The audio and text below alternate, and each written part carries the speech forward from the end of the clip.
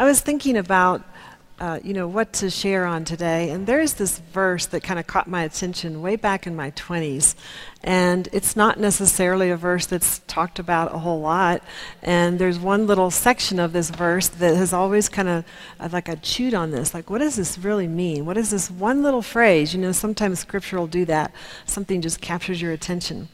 Well, this is the verse. It's Psalm 86, 11 and 12. And it says this: "Teach me your way, O Lord, that I may walk in your truth. Unite my heart to fear your name. I give thanks to you, O Lord my God, with my whole heart, and I will glorify your name forever." Well, I just have chewed on that. What does that unite my heart mean? And what is that really referring to? Well, I found these two little videos I'm going to show you that are kind of a video that shows kind of an unlikely path to a united heart. So take a look. Hey guys, it's Will and Sid here, and today we're going to be building towers and knocking them down.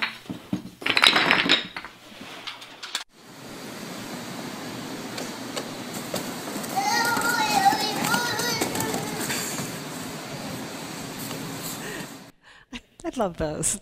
Doesn't that look like fun?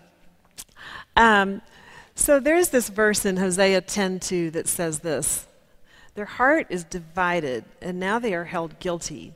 He will break down their altars and ruin their sacred pillars." There's a lot of stories in Scripture that have this theme of kind of something being built and it all falling apart and going away and then coming back again.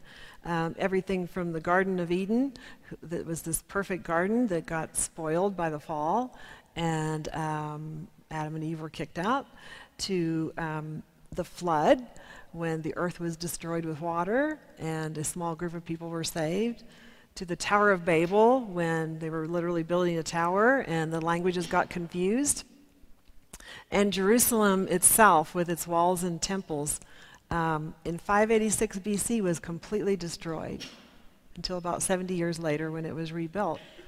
But this theme of rising and falling is a theme throughout Scripture. Well, today I want to share a bit of my story with you from another angle. And if you would have met me in my teens, I want you to see how I would have been described. These might be some words that would have described me had you met me maybe in my late teens or 20-ish, around in there. And some of this had to do with the kind of family I grew up in. And you may have your own version of this, but something of how you grew up, of how people would have maybe described you when you were young. Stoic. My family didn't express emotion. We didn't cry. We didn't get mad. We were just kind of German Lutheran. Lutheran is on here. I grew up Lutheran. German Lutherans are kind of known to be that way, but we had fun. The humor in my family was a big one, and humor was sometimes a cover-up for all the other things we felt, but that was one that was important. I got pretty good grades, and I could maybe do that part of life okay, and very much a follower. We were taught to be obedient. My dad was a pastor, and obedience was a big one, so that was a big one. I was painfully shy. When we had company come over, there were times I literally hid in the closet because I was so shy, and it's hard to believe now, I know, that I did not want to meet new people. The guilt, guilt's a great motivator. We had a lot of that, a lot of that growing up was, I felt guilty for taking the last piece of cake or just breathing air for that matter. Indecisive, we were told how to think, what to believe, what to do, and I remember just feeling so indecisive. And when I was getting ready to go to college and choose a major, I was like, oh my gosh, how overwhelming to try to pick a major that was going to determine the rest of your life. That was overwhelming to me, but I would get sometimes paralyzed of making decisions. People pleaser. hey, just make everybody else happy. As Christians, I think this was a big one. But we're taught to just please other people and, be there for them. I grew up a tomboy. I was in the middle of 4 brothers and still had 3 older sisters, but in the middle of 4 brothers and competing and, doing athletics is down here. I played a lot of softball and basketball and was into all the sports. And rigid probably went along with the Lutheran. It was like, this is how it goes. We're right. All y'all are wrong. Unless you're Lutheran, you can raise your hand. We would be friends back then. The rest of you I would not be friends with. But it was I went to a Lutheran school. We had Lutheran health insurance. We had Lutheran hospitals. We had like Lutheran retirement plans. We had Lutheran counselors. We had Lutheran everything. So we just, could be in our little Lutheran bubble. This one down here has the love thing with the X through it. And the reason it's not that my family maybe didn't love us, but we didn't express it. We didn't say, I love you. We didn't hug. We didn't tell each other what we liked. We used to make fun of that show, 8 is Enough. Do you remember that show, 8 is Enough? Because we had 8 kids in our family. We used to make fun of that, like, that's so stupid. Look how, huggy and touchy they are. we just would make fun of it. We were actually maybe kind of proud that we didn't need love. We didn't need people. We just, we were taught to be kind of independent. There it is, independent.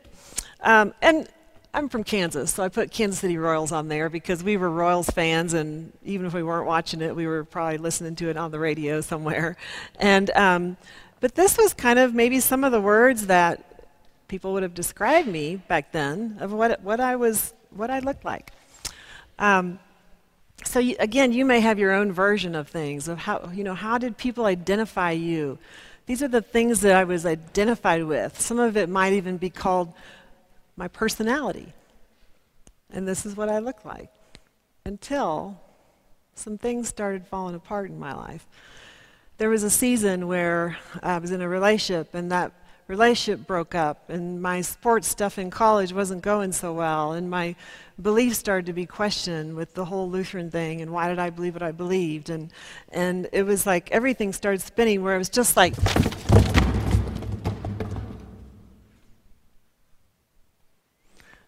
and that's how it felt. And if you have seen me by age 22, I might need some help throwing those. Liam, you want to throw me those boxes back?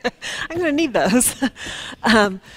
I started getting very depressed, and I was crumbling, and I felt very inferior, and I was very lonely and isolated, and a lot of shame. By then I had a lot of secrets I hadn't been telling people because, well, I got drunk a lot. And the stuff I did when I was drunk, I wasn't proud of. And I was crying. I think I cried probably like every day for a year. I thought I was going crazy. I really did. I thought I was going crazy. It wasn't really crazy, but I thought I was crazy because I just was feeling stuff I had never felt before. And it was strong emotion, and it was powerful. It was overwhelming. I'd never felt that before.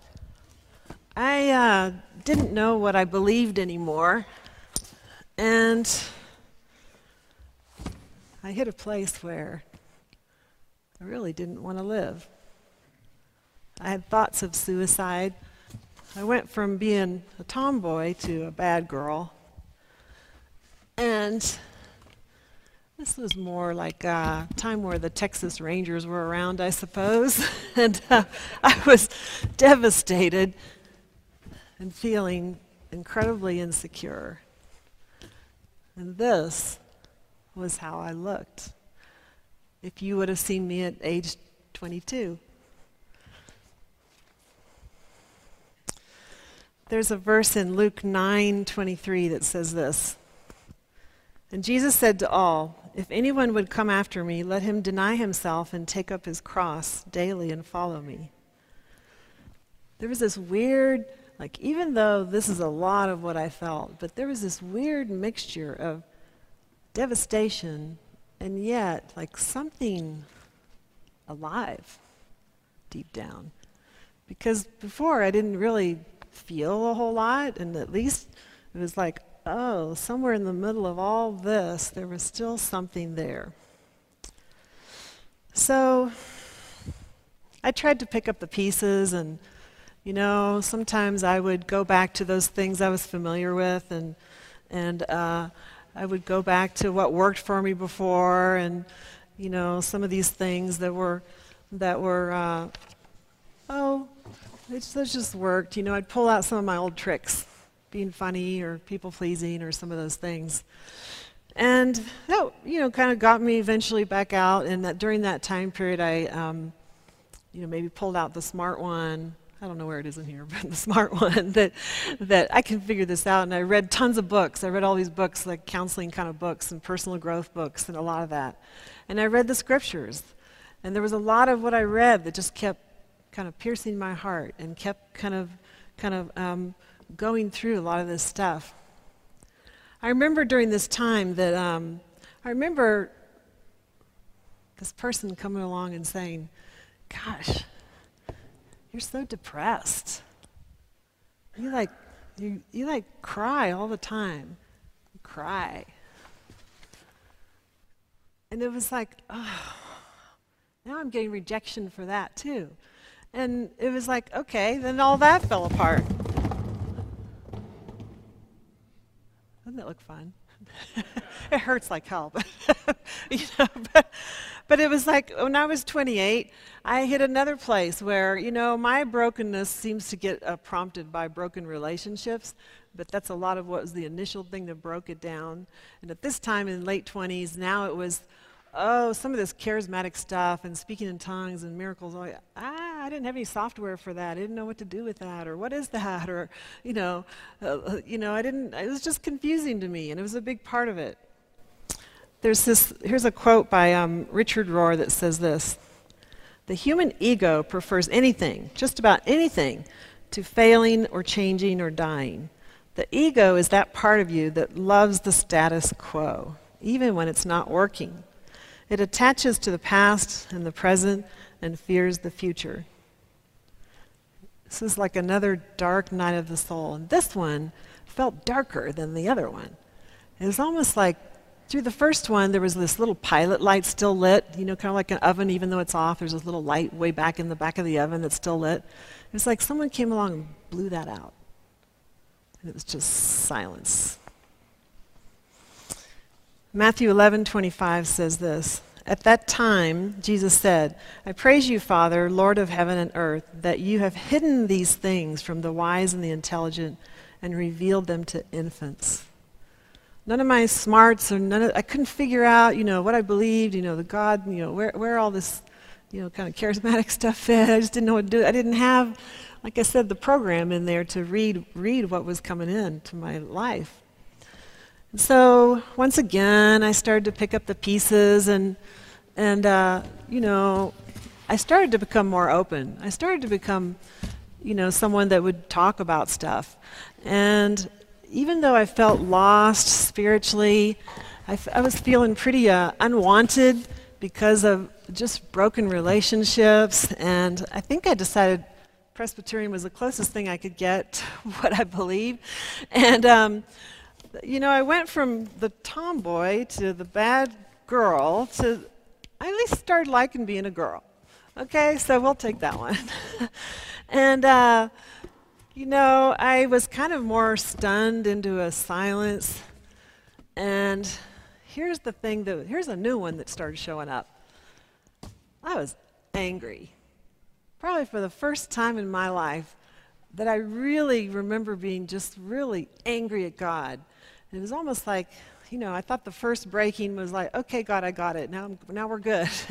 But another one, now I was pissed because I was like following God by then, and, you know, really involved, and, you know, had a relationship that was very personal at that point.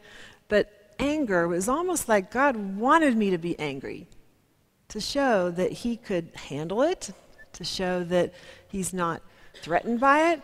I've come to find that Christians need this one. We need this box. We need to have places where we can get angry.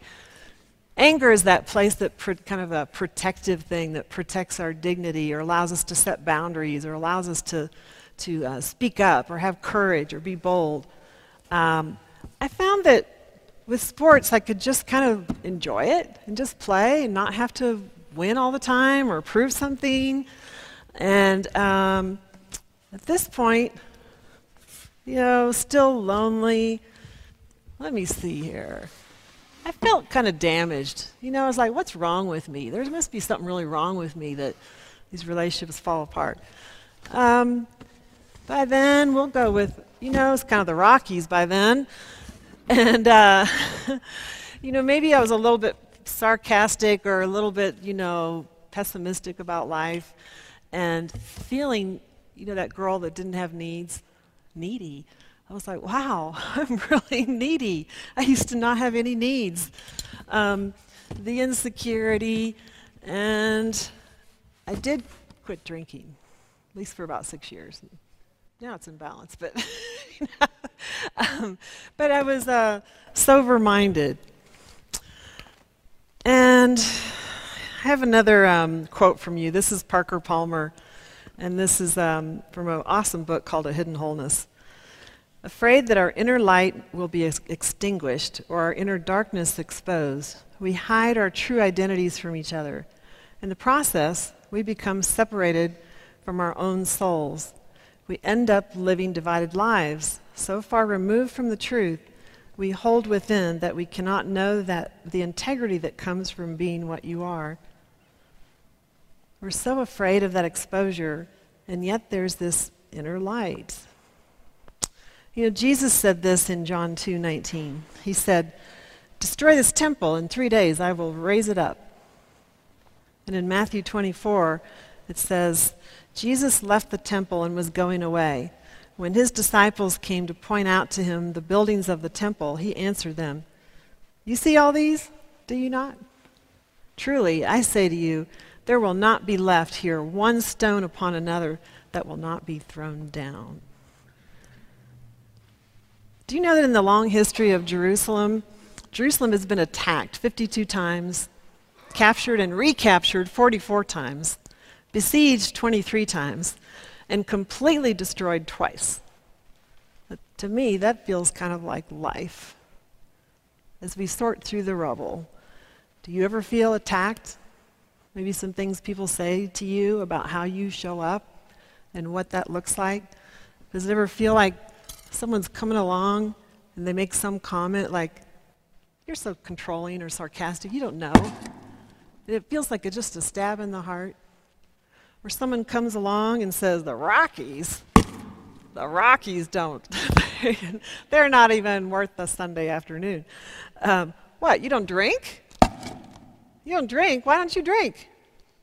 Somebody comes along and just makes comments about, "Why are you so angry all the time?" It starts to put holes in your who you are and who you think you are. So it all gets knocked down again. I keep thinking it's going to stop, but I have a feeling there's still more to come.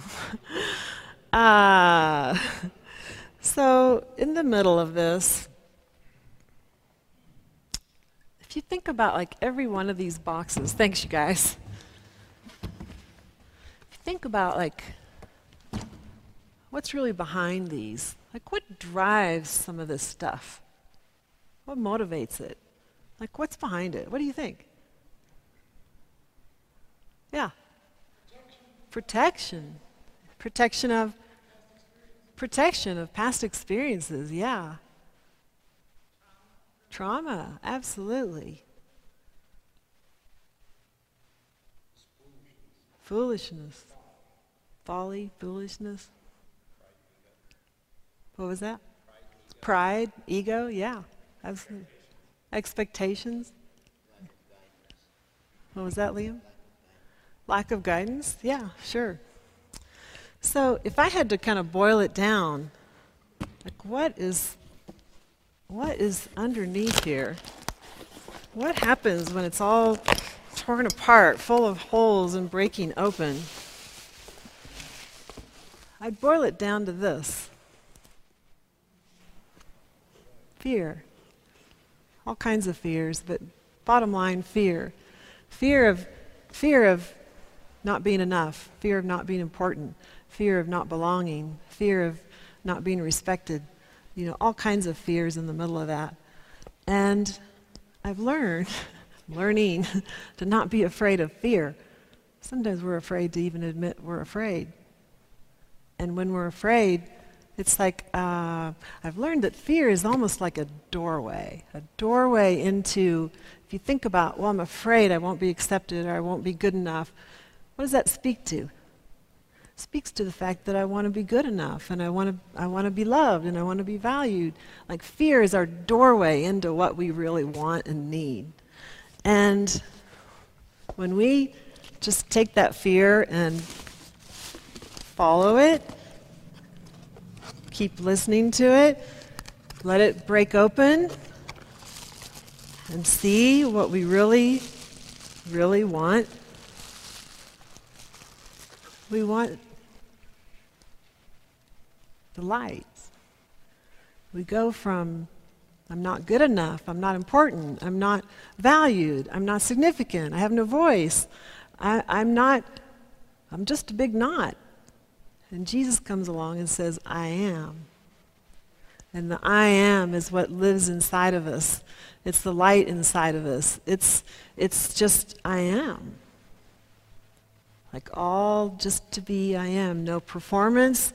I don't have to get people's approval. I don't have to do anything. Like, there's nothing I can do to make this be there or not be there. There's nothing I can do to get more acceptable. There's nothing I can do to get less acceptable. It's here. It was here all along, inside, waiting to be discovered inside of every one of these boxes. Inside, it's like, if we just keep going down, down, down. So you see, fear is that thing that typically makes us want to, fear usually leads to control. And control is like, I'm scrambling, trying to find a box to put together here to make myself, to find my identity, and to do that. But Jesus invites us to take that fear and go inward, deeper and deeper and deeper, into a place where we find his life within us. So, 2 Corinthians 12:10 says this, "For the sake of Christ, then, I am content with weaknesses and insults, hardships, persecutions, and calamities. For when I am weak, then I am strong." Because the deeper our doubts must endure, the deeper our faith grows. The deeper our despair, the deeper our hope grows. The deeper our anxiety, the deeper our peace grows. The deeper our loss, the deeper our love grows. The deeper our suffering, the deeper our joy. The deeper my destruction, the deeper I find that I am indestructible. No matter how many times you may get knocked down, even if we're all on our deathbed, we are indestructible. So, what happens when, like, one person's self bumps up against another person's self? And what happens when we get offended or hurt or bruised or attacked or held captive? You're held captive by somebody and felt that? I think this video shows a little bit of what it might look like when we all start to break apart. We all fall down. So take a look.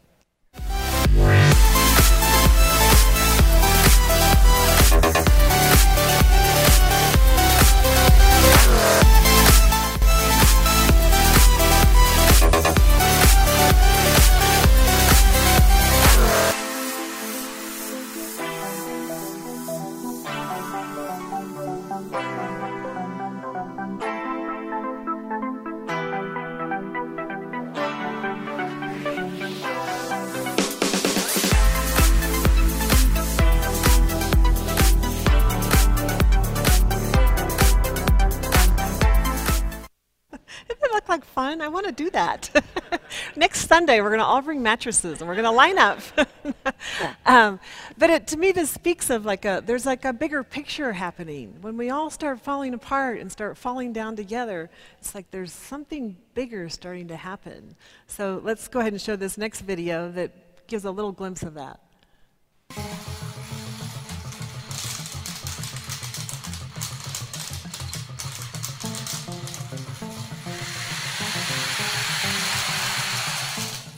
Isn't that cool?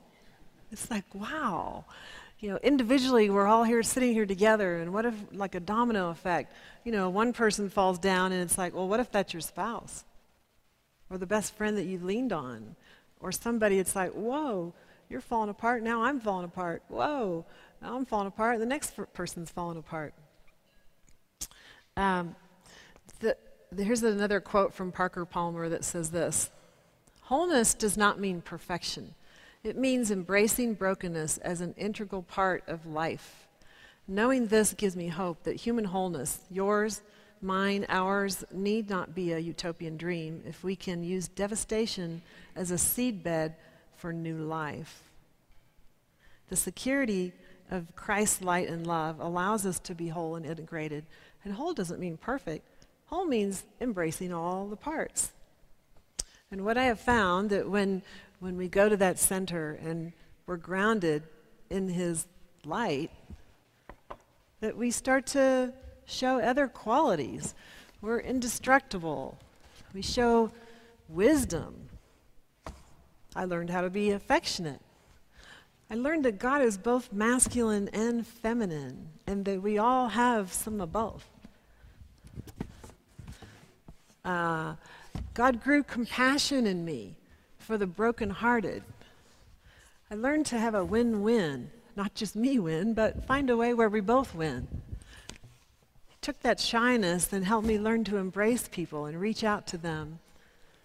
That I found that I really wanted connection, and I find more and more as I get older, I used to look at how we're all different, and now I find the thread, no matter where you're coming from spiritually, whether it's Buddhist or atheist or Lutheran or Presbyterian or Methodist or whatever, that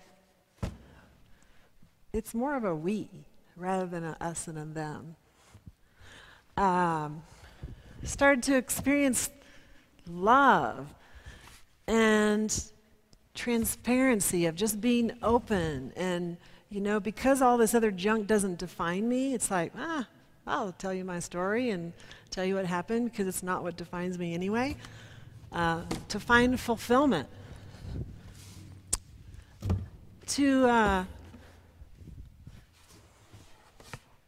Resilient, that's a good one. By the time you get broken down and back up and broken down, you learn to be resilient. You learn that there is something deeply resilient within you, and yet so grounded at the same time. And creativity comes, because now there's a security and a groundedness in all that Christ is both solid and yet flexible, like changing colors at the very same time. Something so unshakable and indestructible, and yet, one of the things I love about Jesus, that He could laugh, He could cry and weep with those who weep, He could get angry and overthrow the tables in the temple and get mad. It's like no matter what the situation was, He knew how to show up in a way that was most loving for that person in that time, in that place. And truly, when we're most enlightened,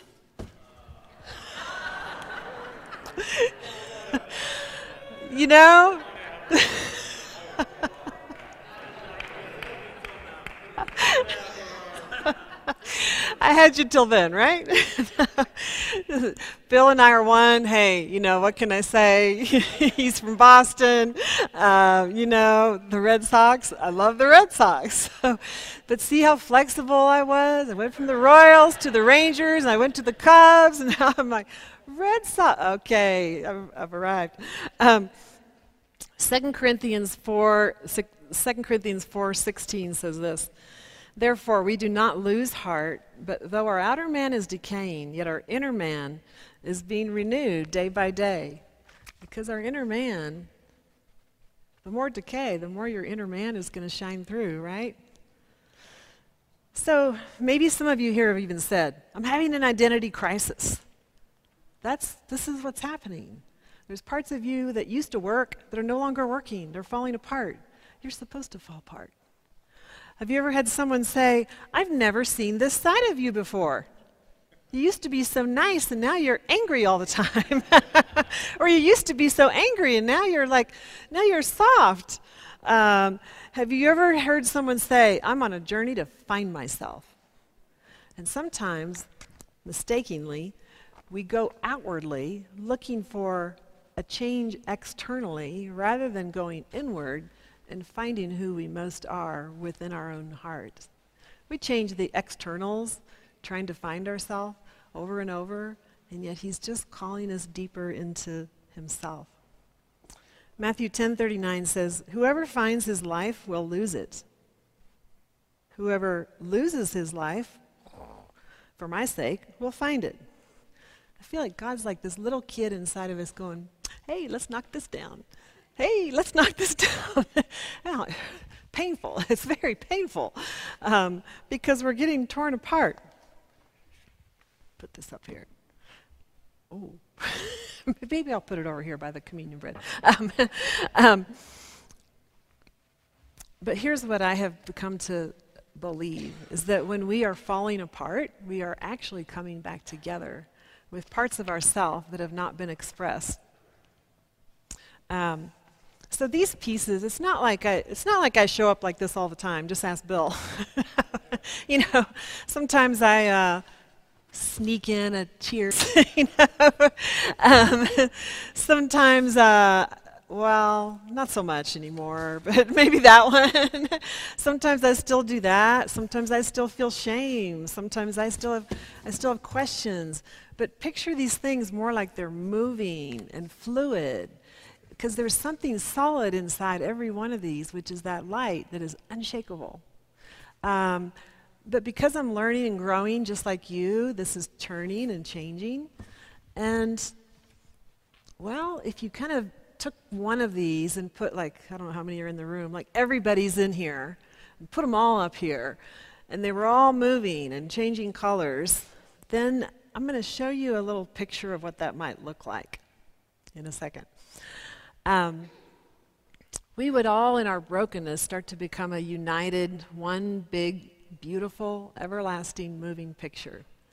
So before we go into communion, Vince and the band are going to play a song here.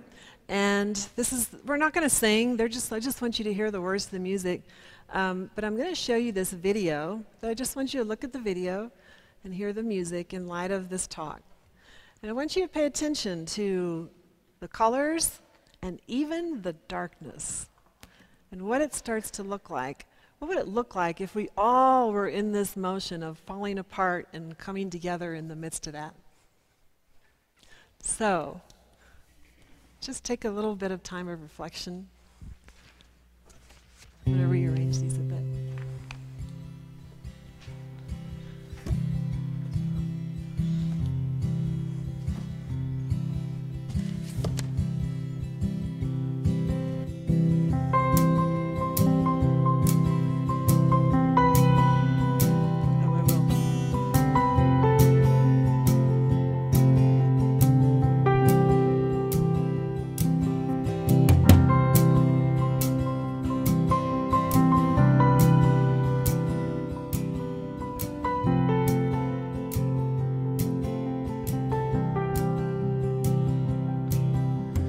Lost and weary traveler, searching for the way to go. Stranger, heavy-hearted, longing for someone you know.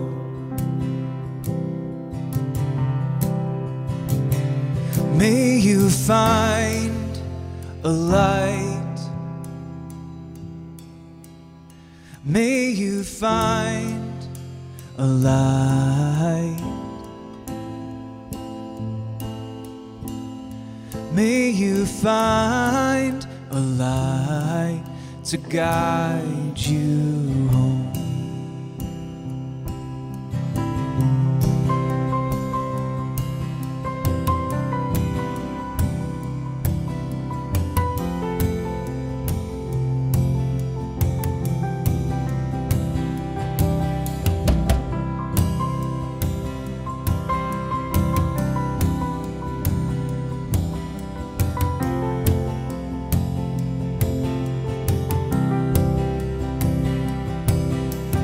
There are weary travelers searching everywhere you go. Strangers who are searching, longing deeply to be known.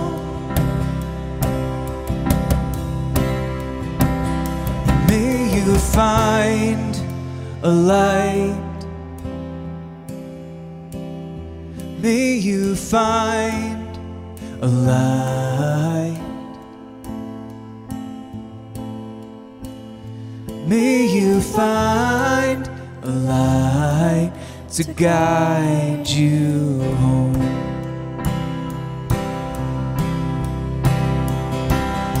May you find a light.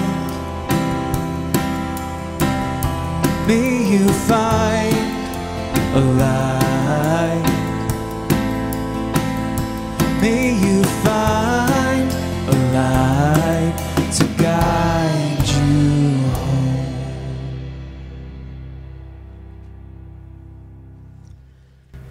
So the night that Jesus was betrayed, he took the bread and he broke it, saying, "This is my body, broken for you." And he took the cup and he poured it, saying, "This is my blood shed for you for the forgiveness of sins. Drink of it." In Psalm 34:18 it says, "The Lord is near to the brokenhearted and saves the crushed in spirit." If you're here today and you're feeling broken or, like you've got holes in you, you're closer to God in those spots than you ever are when everything's going great. Psalm 127 says, "Unless the Lord builds the house, those who build it labor in vain." Because Jesus is the cornerstone. He's the living stone. And he is that indestructible love within us. So as you come to the table today, bring your brokenness, bring your cracks, bring the holes in your life and your heart, and just come and know that he identifies with you in that brokenness.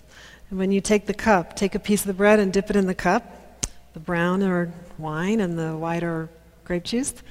And when you dip it in the cup, it's like his life flowing through me, his light, his love. So come and receive his body and his blood. Amen? So I'm going to read this verse one more time, the Psalm 86. "Teach me your way, O Lord, that I may walk in your truth. Unite my heart to fear your name. I give thanks to you, O Lord my God, with my whole heart, and I will glorify your name forever." Like the meaning of my whole heart, every piece, good, bad, and ugly, my whole heart means embrace it all, because it all, if I follow the fear, it'll lead me to those things of how I feel like, oh, I'm not good enough or I'm not important.